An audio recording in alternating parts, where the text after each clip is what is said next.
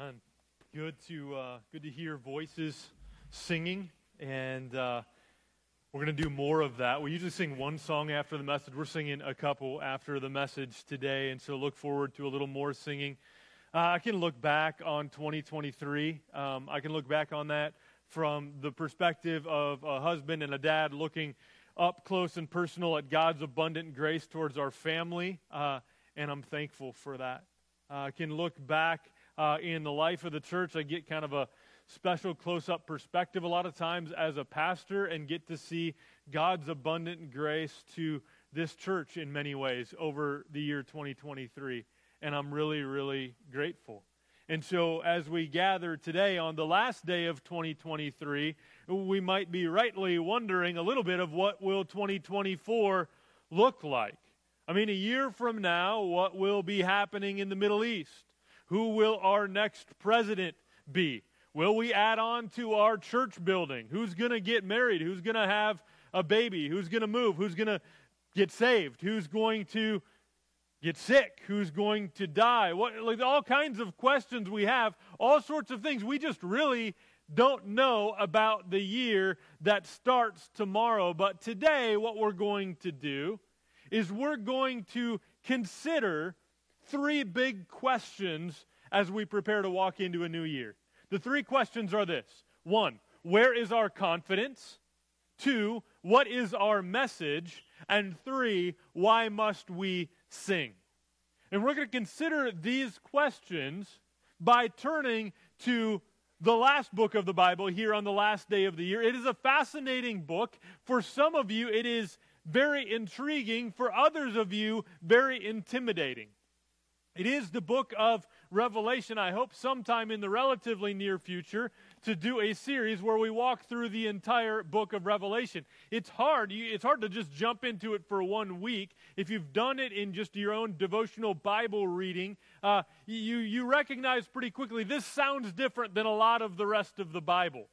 It is what's called apocalyptic literature, which is really, in a sense, an unveiling of mysteries that were previously unseen. So the book of Revelation in particular, filled with Old Testament references, and often in apocalyptic literature, there's going to be all kinds of symbols and images, things used to try to put into words things that are hard to put into words. And so Revelation sounds different than many other spots in the Bible. Like other books of the Bible, though, we need to recognize that while the book of Revelation was written for us, it wasn't originally written to us. There is a historical context to the book. It is written as the vision that the Lord gave to the apostle named John while he was in exile on Patmos in the first century, and it was to be then given initially to churches, those who are believers, who were suffering under intensifying persecution there in the first century.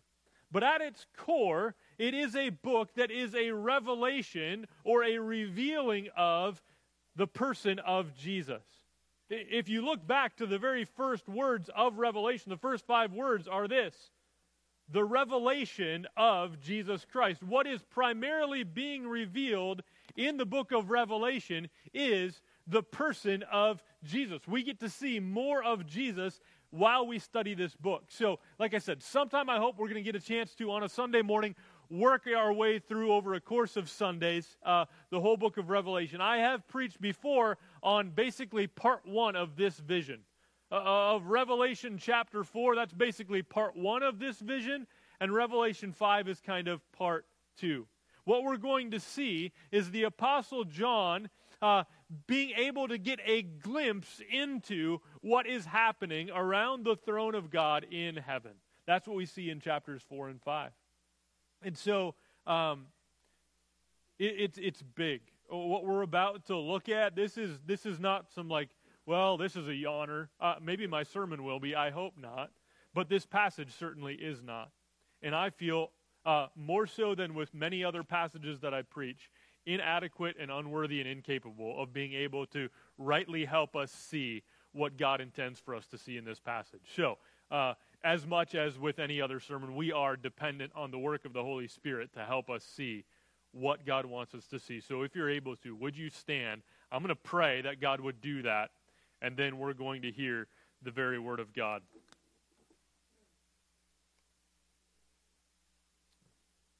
So, Father, we do pray now that you would open our eyes to see wonderful things in your word. By it, through the power of your Holy Spirit working through your word, would you today change how we think, change what we think about? Would you change our hearts and our desires? Would you change even the way we live for your glory and for the good of not just us, but the world around us? Give us this kind of vision of who you are and how we ought to respond. In Jesus' name, amen. God's word, Revelation 5, says this: Then I saw in the right hand of him who was seated on the throne a scroll, written within and on the back, sealed with 7 seals. And I saw a mighty angel proclaiming with a loud voice, Who is worthy to open the scroll and break its seals? And no one in heaven or on earth or under the earth was able to open the scroll or to look into it. And I began to weep loudly because no one was found worthy to open the scroll or to look into it. And one of the elders said to me, Weep no more. Behold, the Lion of the tribe of Judah, the Root of David, has conquered, so that he can open the scroll and its 7 seals. And between the throne and the 4 living creatures, and among the elders, I saw a lamb standing, as though it had been slain, with 7 horns and with 7 eyes, which are the 7 spirits of God sent out into all the earth. And he went and took the scroll from the right hand of him who was seated on the throne. And when he had taken the scroll, the 4 living creatures and the 24 elders fell down before the Lamb, each holding a harp and golden bowls full of incense, which are the prayers of the saints. And they sang a new song, saying, Worthy are you to take the scroll and to open its seals.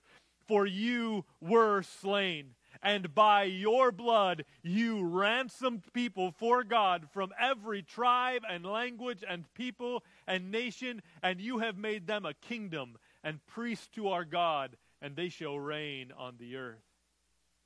Then I looked, and I heard around the throne and the living creatures and the elders the voice of many angels, numbering myriads of myriads and thousands of thousands, saying with a loud voice, Worthy is the Lamb who was slain, to receive power and wealth and wisdom and might and honor and glory and blessing. And I heard every creature in heaven and on earth and under the earth and in the sea, and all that is in them, saying, To him who sits on the throne and to the Lamb be blessing and honor and glory and might forever and ever. And the 4 living creatures said, Amen. And the elders fell down and worshiped. Amen. You can be seated. There in your bulletin is a sermon outline, and you'll see there the first point is this: Is anyone worthy to open the scroll? This is a vision again that the Lord is giving to John. And this particular part is a vision of what is happening in the heavens. He's told to write down this vision, and I love the way that chapter 5 gives us just a sense of the drama and the emotion, what it was that John was feeling even as he was seeing and then writing down this vision.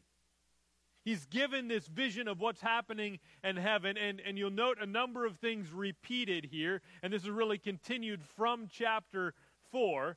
The thing that we're going to see repeated, not just in these chapters, but throughout many ways, the book of Revelation, is the throne. The throne is at the center of things, and the one who is on the throne is the holy, holy, holy Lord God Almighty. It is God the Father who is seated on the throne. And another key part in the passage we're looking at today is a scroll. You notice that even as I read through it. But what is on this scroll? We're told in verse 1, after we're told of the one who is seated on the throne, it's he that has the scroll. And it says the scroll is written within. That would be normal for a scroll, to have writing on the inside of it. Here's what would be abnormal. And on the back. Okay? Normally, it wasn't two-sided. But here we have this picture of a scroll so filled with things that it's written not just on one side, but on both sides. It is sealed then with 7 seals. There's lots of theories what is on this scroll, lots of theories over time. But the one that seems in context the most likely is simply this. The scroll contains the complete plan of God for all of time into eternity. Okay? That's why he wants to see it. All of human history planned out. We see in this scroll, if we were to open up, we would see the plan God has for the judgment of all things, for the salvation of some people, for eternity, everything completely planned out. Scrolls typically, again, containing writing on one side, but this one is complete. This is the complete plan of God for all of human history. Written on a scroll is what it seems here. And this scroll is sealed with 7 seals. And then, just maybe a quick note, a pause. This is good news, and we need to recognize it, that we have a God, the God who is on the throne in the heavens, is a God who has a plan for all of human history, for all of time and eternity. Our God, as we look into 2024 and have really no idea what is coming, that is not how God on the throne looks into 2024, right? He knows every detail, has it completely planned out, and this is good news for us, and it was good news for John while he's in exile on Patmos. God has a plan. It's written on a scroll. What does it say? That's what he wants to know. That's what we want to know. Who's going to open up the seals? And that's where the drama really comes in verses 2 and 3. Did you hear this? Listen to this. And I saw a mighty angel proclaiming with a loud voice, "Who is worthy to open the scroll and break its seals?" And here's the challenge. No one in heaven or on earth or under the earth was able to open the scroll or to look into it. So you imagine John there on the island of Patmos in exile. All of his friends have been executed. He believes with all of his heart that Jesus is the Christ. He is the Messiah. He is the resurrected Lord. But all around him, everyone is dying and things look bleak. And he's told that God has a plan and there's a scroll and it's written and he wants to see what's there. But nobody's found worthy to open it.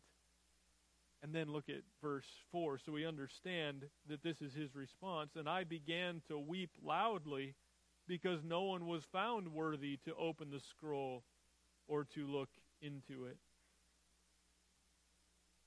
So the big question, the big problem in verses 1 to 4 is the good news is there's a scroll. The challenge is it seems there's no one able to or worthy to open it. Is anyone worthy is the question in verses 1 to 4. But some tension in the drama gets resolved in verse 5.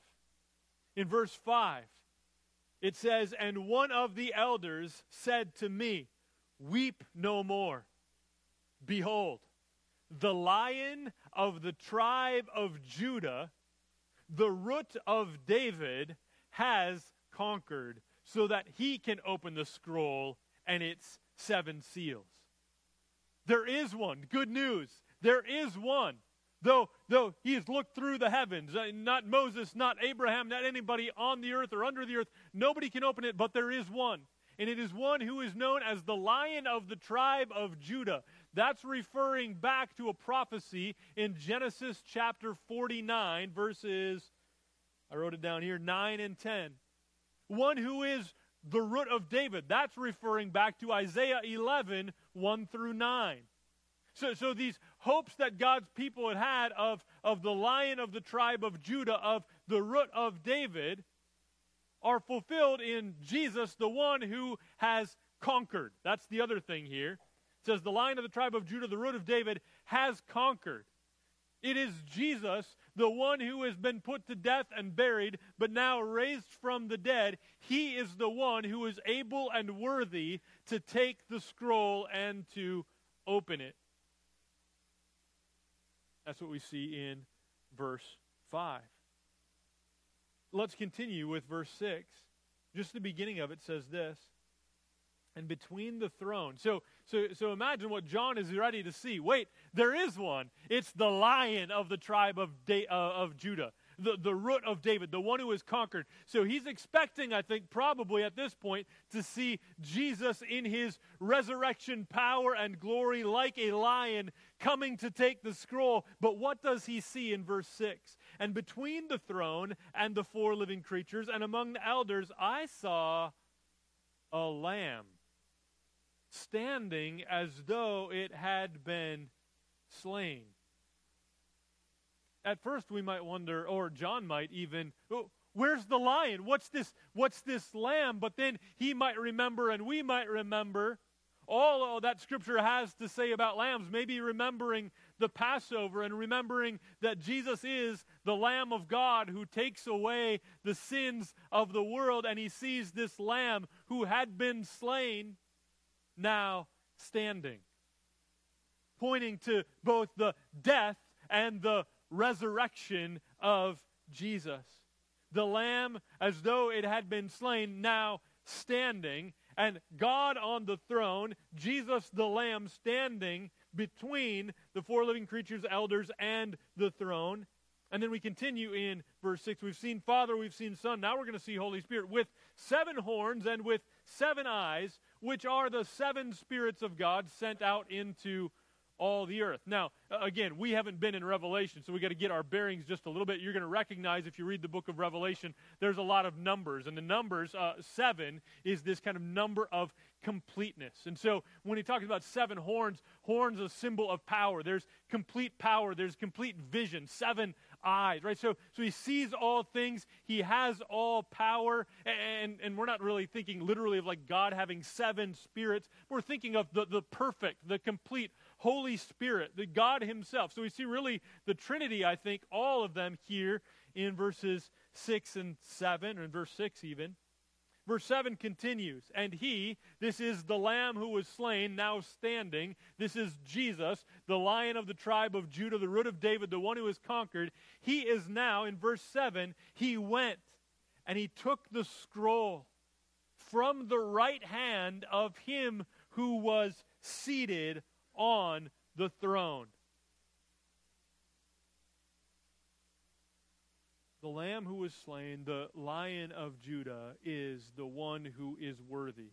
And he is by the Father, the Lord God Almighty, given authority and the right to rule over creation. He is given the scroll.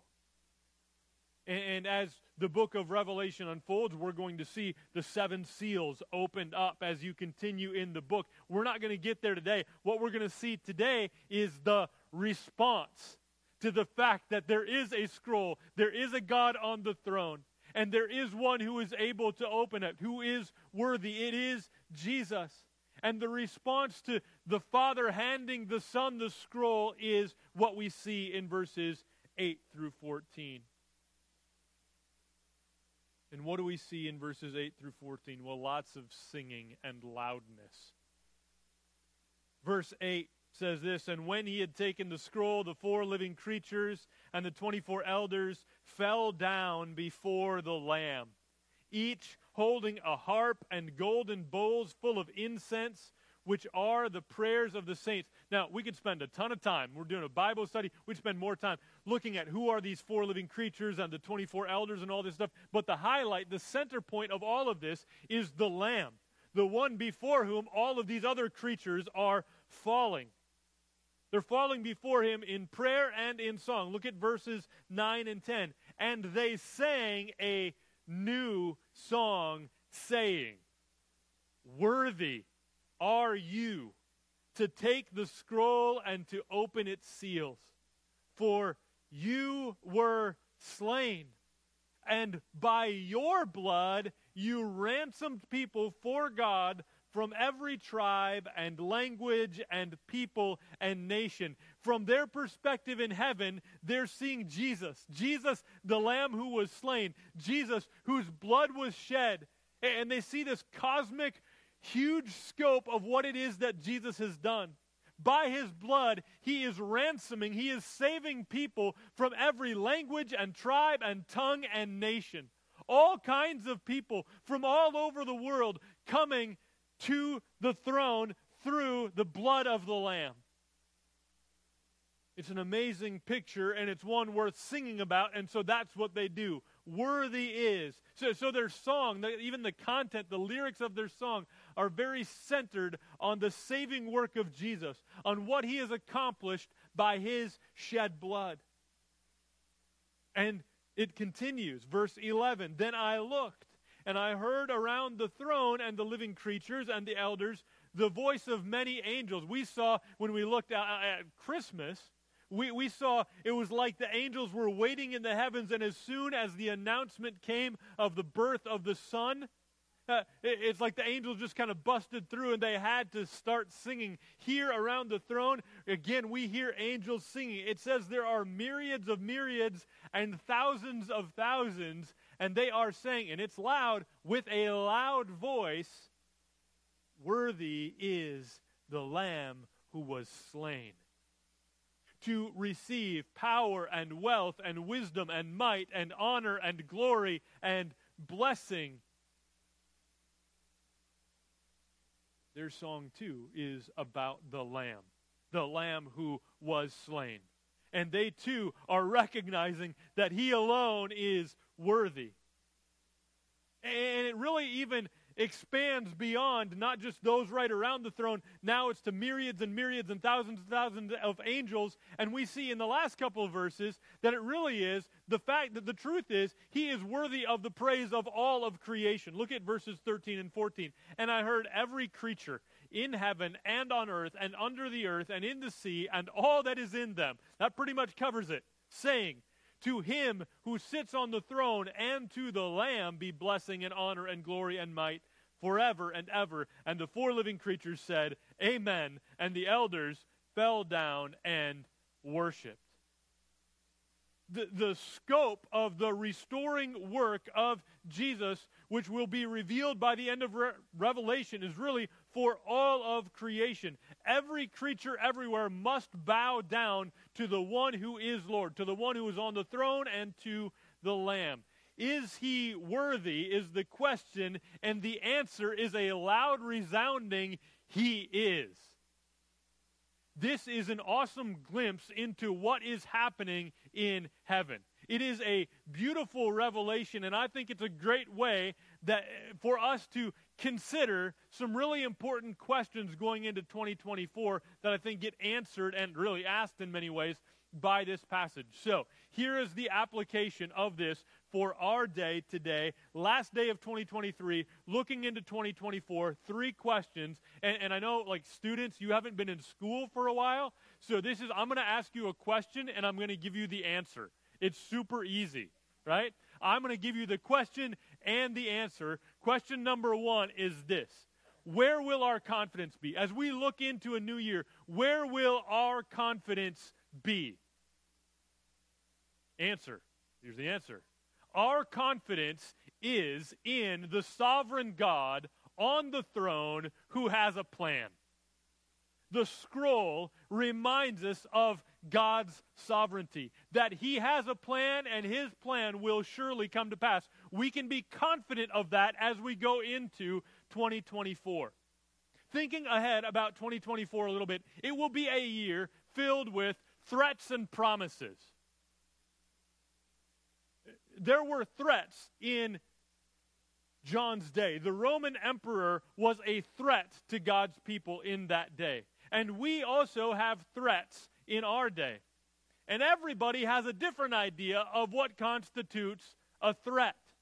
right? So we're going to hear about all kinds of threats. The threat of terrorism.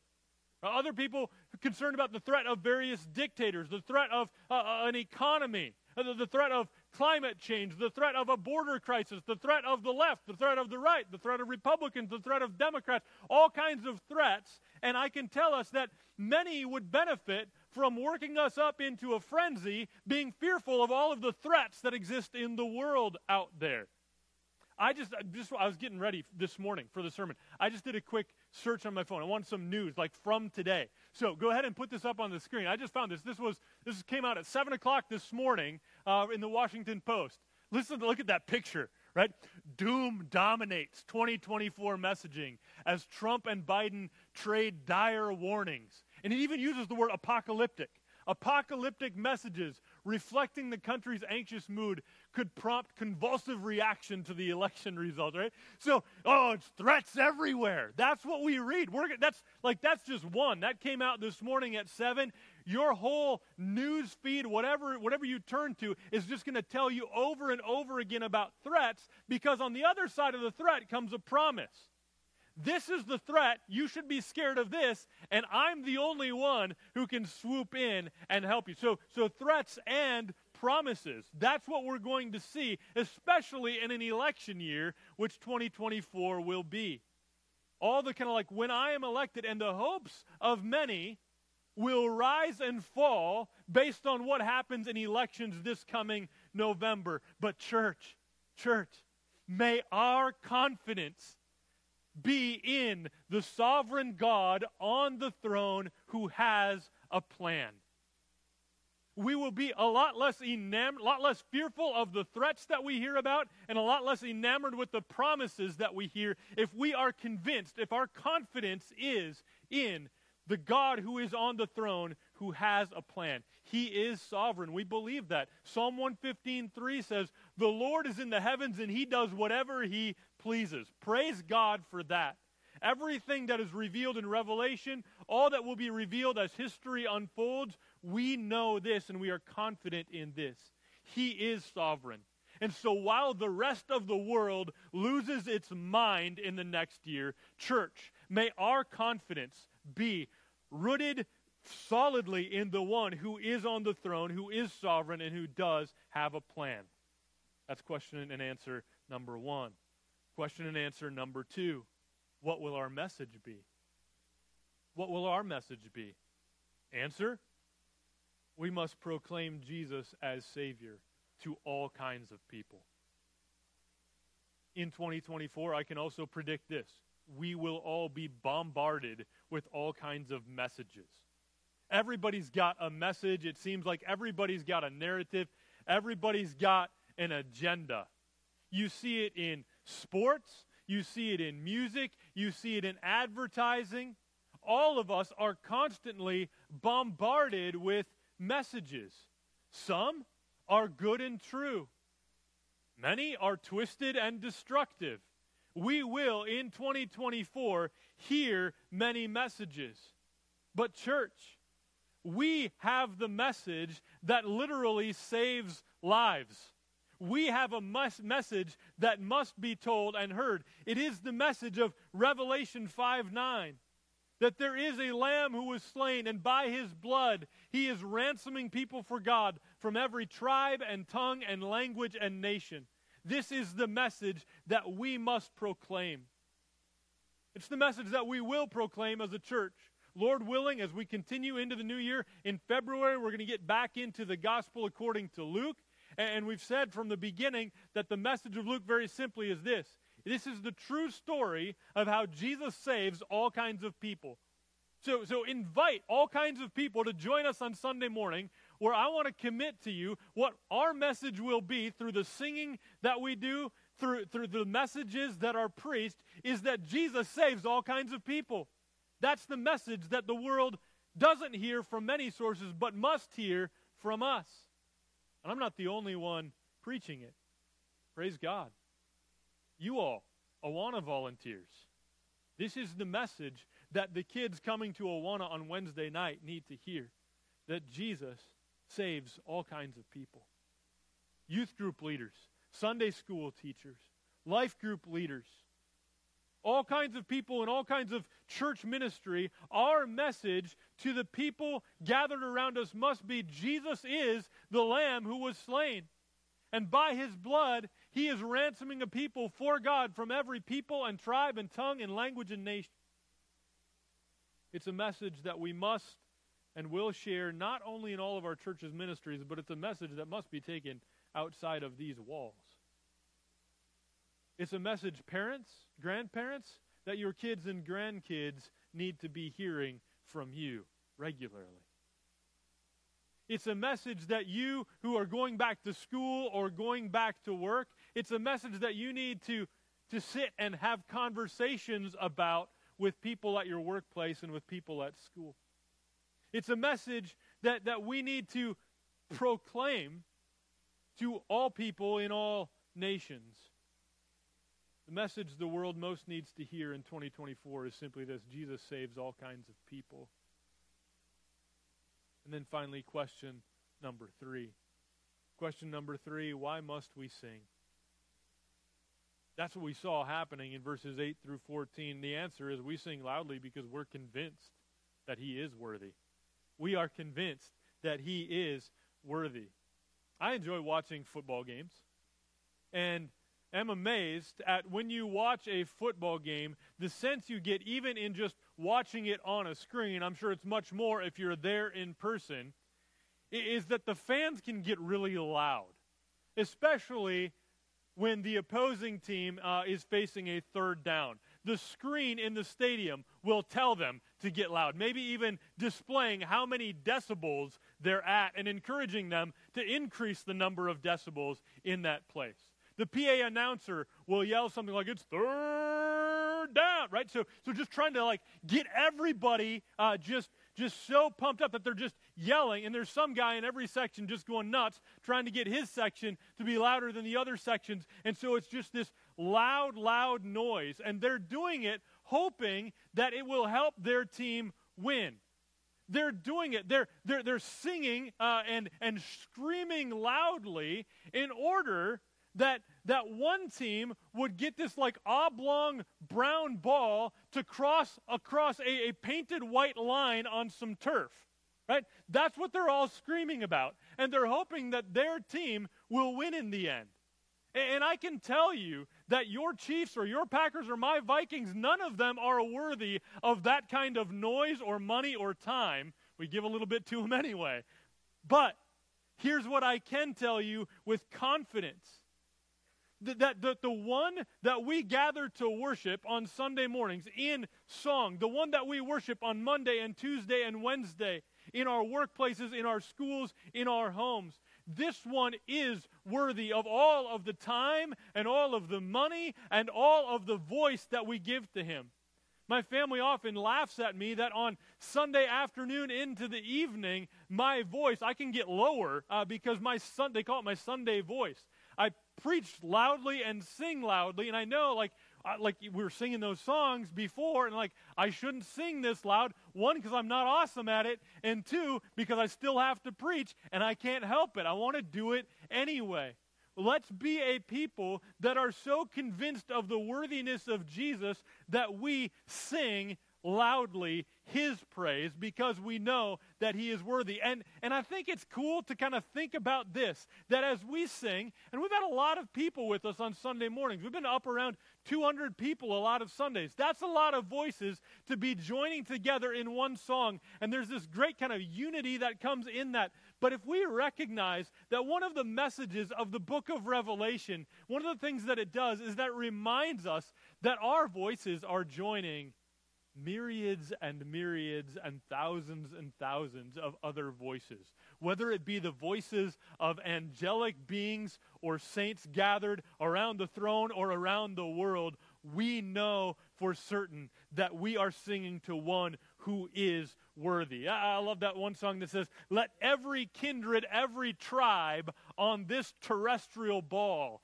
to him all majesty ascribe and crown him Lord of all." Or another verse of that, we never use these words, right? But, "Oh, that with yonder sacred throng, we at his feet may fall and join the everlasting song and crown him Lord of all. This is where our confidence is, this is what our message is, and this is why we must sing loudly as we walk into a new year. I want to sing now. We're going to do that here in a moment, but let's close in prayer.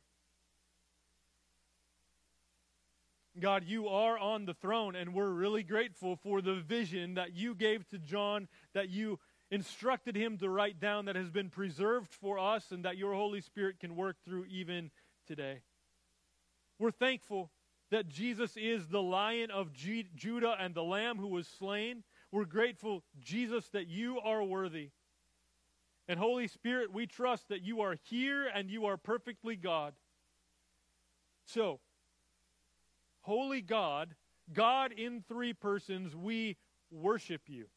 And as we enter into a new year, we totally trust. We're going to hear all kinds of threats and all kinds of promises made by many. But would you help us to put our confidence in you who are on the throne, who has a sovereign plan for all of history and eternity? And as we enter into a new year, where we're once again bombarded by all kinds of messages, would you help us to be people who just boldly proclaim the simple message that people most need to hear, that your Son Jesus saves all kinds of people? And as we enter into a new year, where our hearts are going to be drawn to all kinds of lesser things, would you help us to sing loudly in worship, because we know that you are worthy? And just pray all of this in the name of your Son, our Savior, the Lamb who was slain and who now stands at your right hand. In his name we pray. Amen.